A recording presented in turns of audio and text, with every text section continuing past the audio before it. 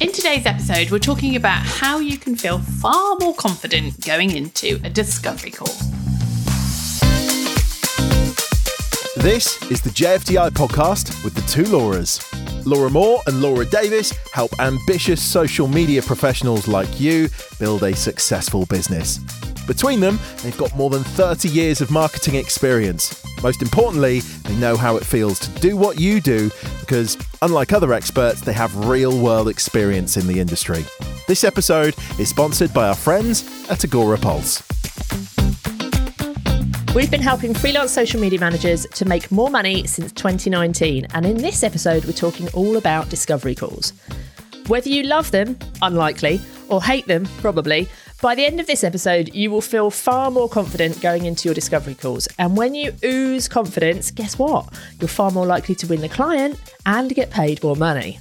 So let's just dive straight in and start with why people usually dread discovery calls. And I used to be one of those people. When I very first started my first business, I hated these calls with clients, which isn't great because obviously I'd worked in sales for a long time. So I should have been used to being on the phone. But I hated them because I had the wrong mindset about them. And I think probably a lot of people kind of do that as well.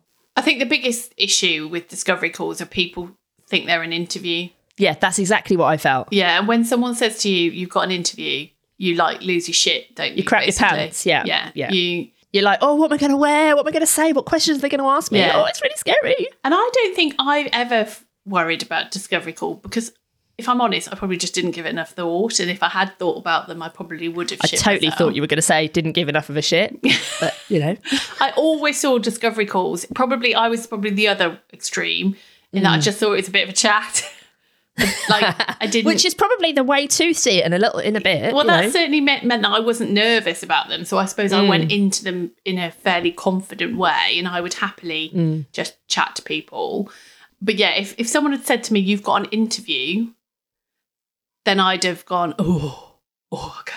Yeah. Because you automatically, when it's an interview, you feel like you're being judged against whoever was doing the job before and whoever else they're looking at, any other candidates for that job. So it makes it really pressured and it's like a competition, isn't it? Yeah. This is about you deciding if you want to work with them. It's like you need to flip this. And obviously, yes, they'll be making an assessment as to whether you're the right person for them. I think that goes without saying.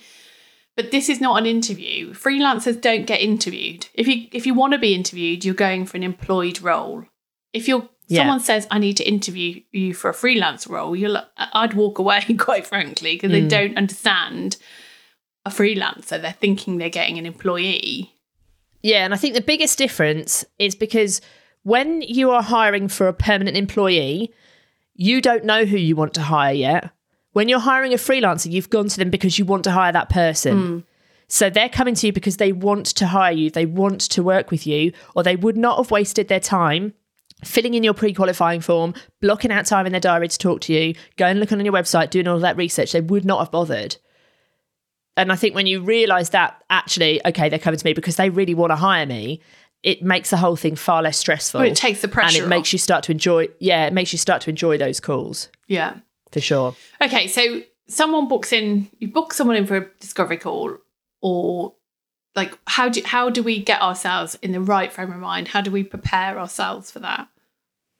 Well, first of all, no one can book in for a discovery call with me, and they shouldn't be able to with anybody listening either.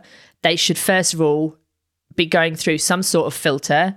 We call it a freelance filter, whereby they are being pre-qualified so that you know automatically that person is either perfect for you to invite onto a discovery call so you can have a chat with them because they've got the right assets, they've got the right type of business, they've got the right business mindset, they've got the right budget, or they're not. And if they're not, you either don't invite them on or you offer them something else. So no one can come onto my website and book a discovery call. They can come onto my website and they can come get in touch with me, and that's what they should be able to do with you, and ideally via a form, but they cannot then automatically put themselves onto a discovery call. If they do that, you end up on discovery call after discovery call after discovery call, and you're wasting your time. But then we look back at the last month and we've realised we've done 20 discovery calls, and actually only 2 of them of any decent kind of quality or of interest to you, or within your niche or whatever your kind of filters are, you realise how much time you've wasted on people who aren't right for you. That they don't have the budget, or they don't have you're not interested in the product, or you just don't feel like you align as two business people, whatever they may be. So it's really important to filter out the people that aren't right for you. Yeah, because you don't want to be going into these discovery calls kind of blind, without any information, having to get all of the basic information at the beginning of the call, because then you're left with no time to get the information you actually do need. Yeah. So definitely do that. And then before you go on the call, so you'll already know that they're potentially a good client, they've, got a good business, they're selling the right sort of stuff. Before you go on that call, you also want to think about having a really brief look at their socials. Don't go in depth. Don't go and spend loads of time. Don't go and look at what their competitors are doing, all of that stuff. You do not need to do that yet. Do that once you've got the client. But you just want to look, have they posted recently? Is their content working? Is this a client that I think I could dive in and help?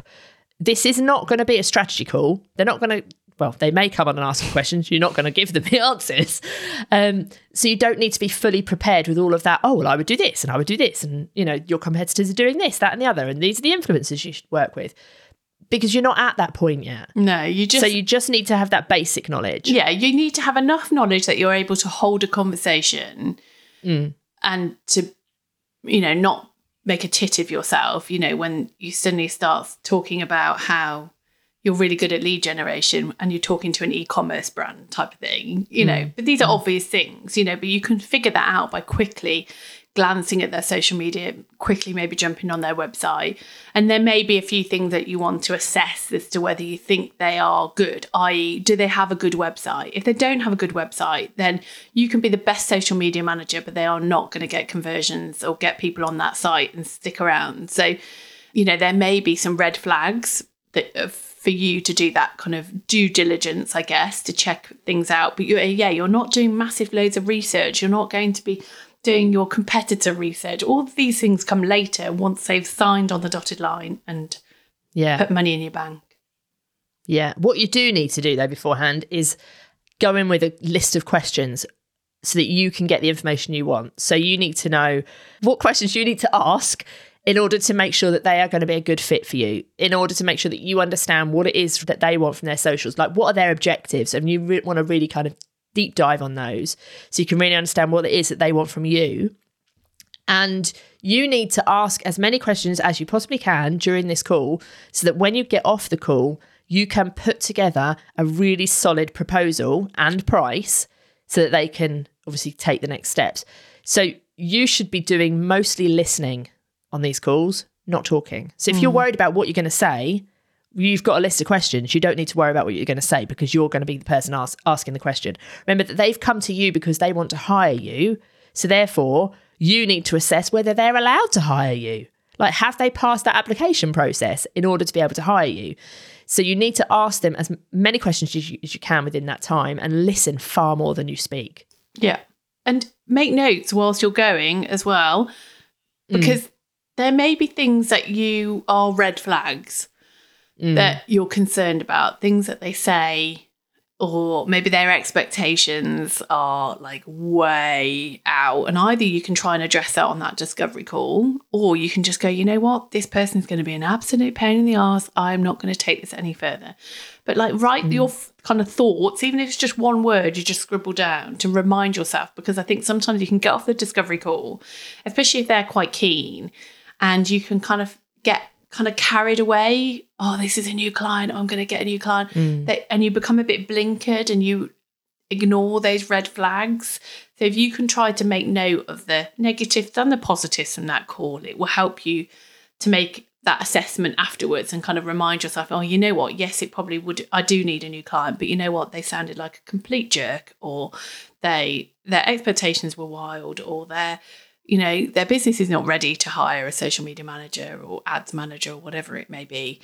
And you just need to have those prompts to remind yourself afterwards so you can take a good solid look at that without getting running away with the idea of winning a client. Yeah, I think a good tip for that as well is to record the calls if you can, because if they don't have the red flags and they are potentially a really good client, if you can go back through that recording and pick out the exact words that they've used and put those in your proposal, so you're basically repeating back what they've said to you, that is going to make them realise that you know what you're talking about, you've understood exactly what they want. But it's also going to make them feel a bit like, oh, she's in my mind. Like, this is exactly what I want, because they won't remember the exact words they've said to you. And that can be a really good way of kind of taking that proposal a bit further and making it really stand out from all of the others that they're potentially getting. Nice. Especially when they're like describing their business. If you can describe their business back to them in their words, and it shows that you've listened. And their objectives as well. Yeah. Nice. I like that Definitely. Get recording those Zoom calls. Yeah. If you're looking for a way to stay organised, save time and easily manage your social media, you should check out Agora Pulse. Their scheduling tool, inbox and monitoring system means you get more done in less time without the distractions of the social media news feeds. We are big fans of Agora Pulse and have used it for years for our own businesses and our clients. If you want to try it for free for 2 months, just go to thetwolauras.com/Agora Pulse. So the next tip is something that I think a lot of people forget, don't they? But it's really, really, really important. And if you're someone who has struggled with being ghosted in the past, or having to kind of chase people after you've submitted a proposal, this is a brilliant nugget. Yeah. So no matter who you're on a discovery call with, no matter how long that discovery call lasts, you should never get off of that discovery call without booking a follow-up call. Just let that sink in a bit. You need to actually book a follow-up call in your diary and in their diary before you say, goodbye, see you later, I'm going to send you a proposal. Because otherwise, what will happen is that you'll get off the call. You might say, I'm going to send you a proposal. It'll be with you by Friday. On Friday, you send the proposal. Monday comes around. You're like, oh, I wonder if they've read it. I wonder what they thought. Tuesday, still haven't had a reply. Oh, maybe they didn't like it. Maybe I'm too expensive. Wednesday comes through. I'm definitely too expensive. They've obviously gone with someone else. And you start second guessing yourself because you haven't heard from them yet. When in reality, what's probably happened is that they took Friday off. Monday, they came in, their inbox was absolutely full of loads of emails they had to deal with. Tuesday, something went wrong in the office. They had to deal with that. They've seen your email, but they just haven't got around to replying yet. Wednesday, something else happens. Maybe they've got meetings back to back, so they still haven't replied. By this time, you've checked out because you think that they've forgotten about you. Thursday comes round. They might think, oh, actually, I'm going to get in touch with these people, but I'm still busy. Or what actually happens is on the Friday, your email never makes it to them because it lands in their spam folder. Or the person who checks their emails labels it incorrectly and they never see it. If you haven't got that follow-up call booked up, you start getting in your head, you start thinking, well, they've obviously gone with somebody else. I was too expensive. You then think that you haven't won that client. You probably also think, maybe I should put my rates down for the next one. And this whole spiral starts to happen. Whereas if you've got that follow-up call booked for the following Thursday, you get on the call. What did you think about the proposal? You don't have to worry about what they think during that time because you get on the call and they're going to tell you. And if you position it as, what's going to happen next? These are the next steps. I'm going to send you a proposal. What we'll do is we'll get on a call on Thursday. We'll go through the proposal. I'll talk to you about the next steps and we can get the ball rolling. They're like, brilliant. This sounds great. And immediately they want to then book that call. You're not asking them if they want to book a call. You're telling them, this is what happens. Thursday at 2:00, I'm free. Are you free then as well? Yeah. And they either say, yes, they are, or no, but I can do Friday. I think that point of kind of telling them, like, I think we as freelancers are like, I can't tell them what to do. But actually, a lot of the time... And also as British freelancers, let's face it. But also, I think a lot of businesses owners who are busy, they're juggling a lot of balls. They like actually to be told what to do. They don't want to have to think. So, like, I know I would, like when we've hired freelancers recently, I've loved it when they've said, right, we're doing this then, and then we'll be doing this then, and then I will do this, and then you will need to do this. And I'm like, right, okay, fine. I get it all in the diary. And I love that because I need to know what's happening. I need to be told. Because if I have to think about it, if I have to go, let me find a time in my diary. Oh, actually, let's just put it off. I'll do it in a couple of weeks. I can't be bothered now. I've got too much on. And before you know it, that never gets in the diary because something distracted you. So actually, if you can tell somebody what to do, 9 times out of 10, I actually think people really appreciate it. And they like that you're taking control of this, because that's what they're looking for. They're looking for someone to take control of their social media, not kind of. And this goes back to the very first point we made. They've come to you because they want to hire you. So they want you to take control of their socials. They want you to take control of this whole process. You know, hiring a freelancer, from experience, is a ball ache. It's really hard, isn't it? You have to go out and find the right person. You have to go and look at them. Then you have to get in touch with them. Then you have to wait for them to come back to you. And it's such a long, drawn out, annoying process. If you can make it easy by telling them, this is what's going to happen, I'm going to do this, then I'm going to do this, then we're going to do this on this call, and this is how it works. Amazing. That's what we want. Yeah. And you might feel like a bit apologetic almost, like, oh, I'm really sorry, but we need to have this follow-up call. That's not the way it is. This is the process that you're working through, and it's a benefit to them to do that. We need to be assertive. I feel like we just had a right old rant then. But I think it's a rant from love, because this is what we see all the time. Bearing in mind, we've got thousands and thousands and thousands of freelance social media managers in our world. And so we see it all the time. We see it in our DMs, we see it in our inbox, we see it in our free Facebook group, we see it in our membership, we see it on social media, we see it everywhere. And we can see that people are fearing the discovery call, and it's just not needed. Like, you guys are great at what you do. You need to just be assertive, be confident. And remember, as Laura says, remember that they chose you. That puts you ahead of everybody else. That should give you the confidence to say, you know what, they chose me, and I'm going to absolutely smash this discovery call. And, you know, we're not asking you to jump through hoops here. These are just really simple things. It's just that mindset flip, isn't it? That's the biggest thing, and often the hardest thing. But when you remember that they chose you and they want to hire you, it's like, well, it's a no-brainer. Why wouldn't I do this call? They want to hire me. Why wouldn't I ask all of these questions so that they can? You know, so just try and flip that, and, you know, you feel a little bit special when you think that somebody wants to hire you. Yeah. The chosen one.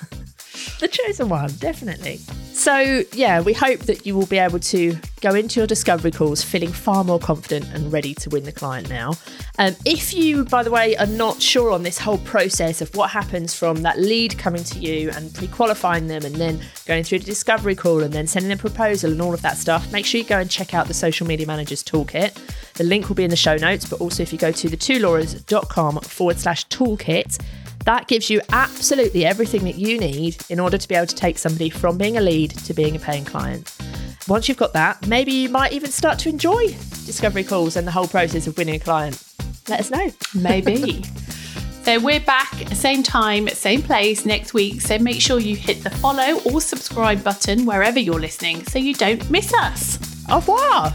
Auf Wiedersehen. Is that German? Almost. Auf Wiedersehen. Auf Wiedersehen. Bye.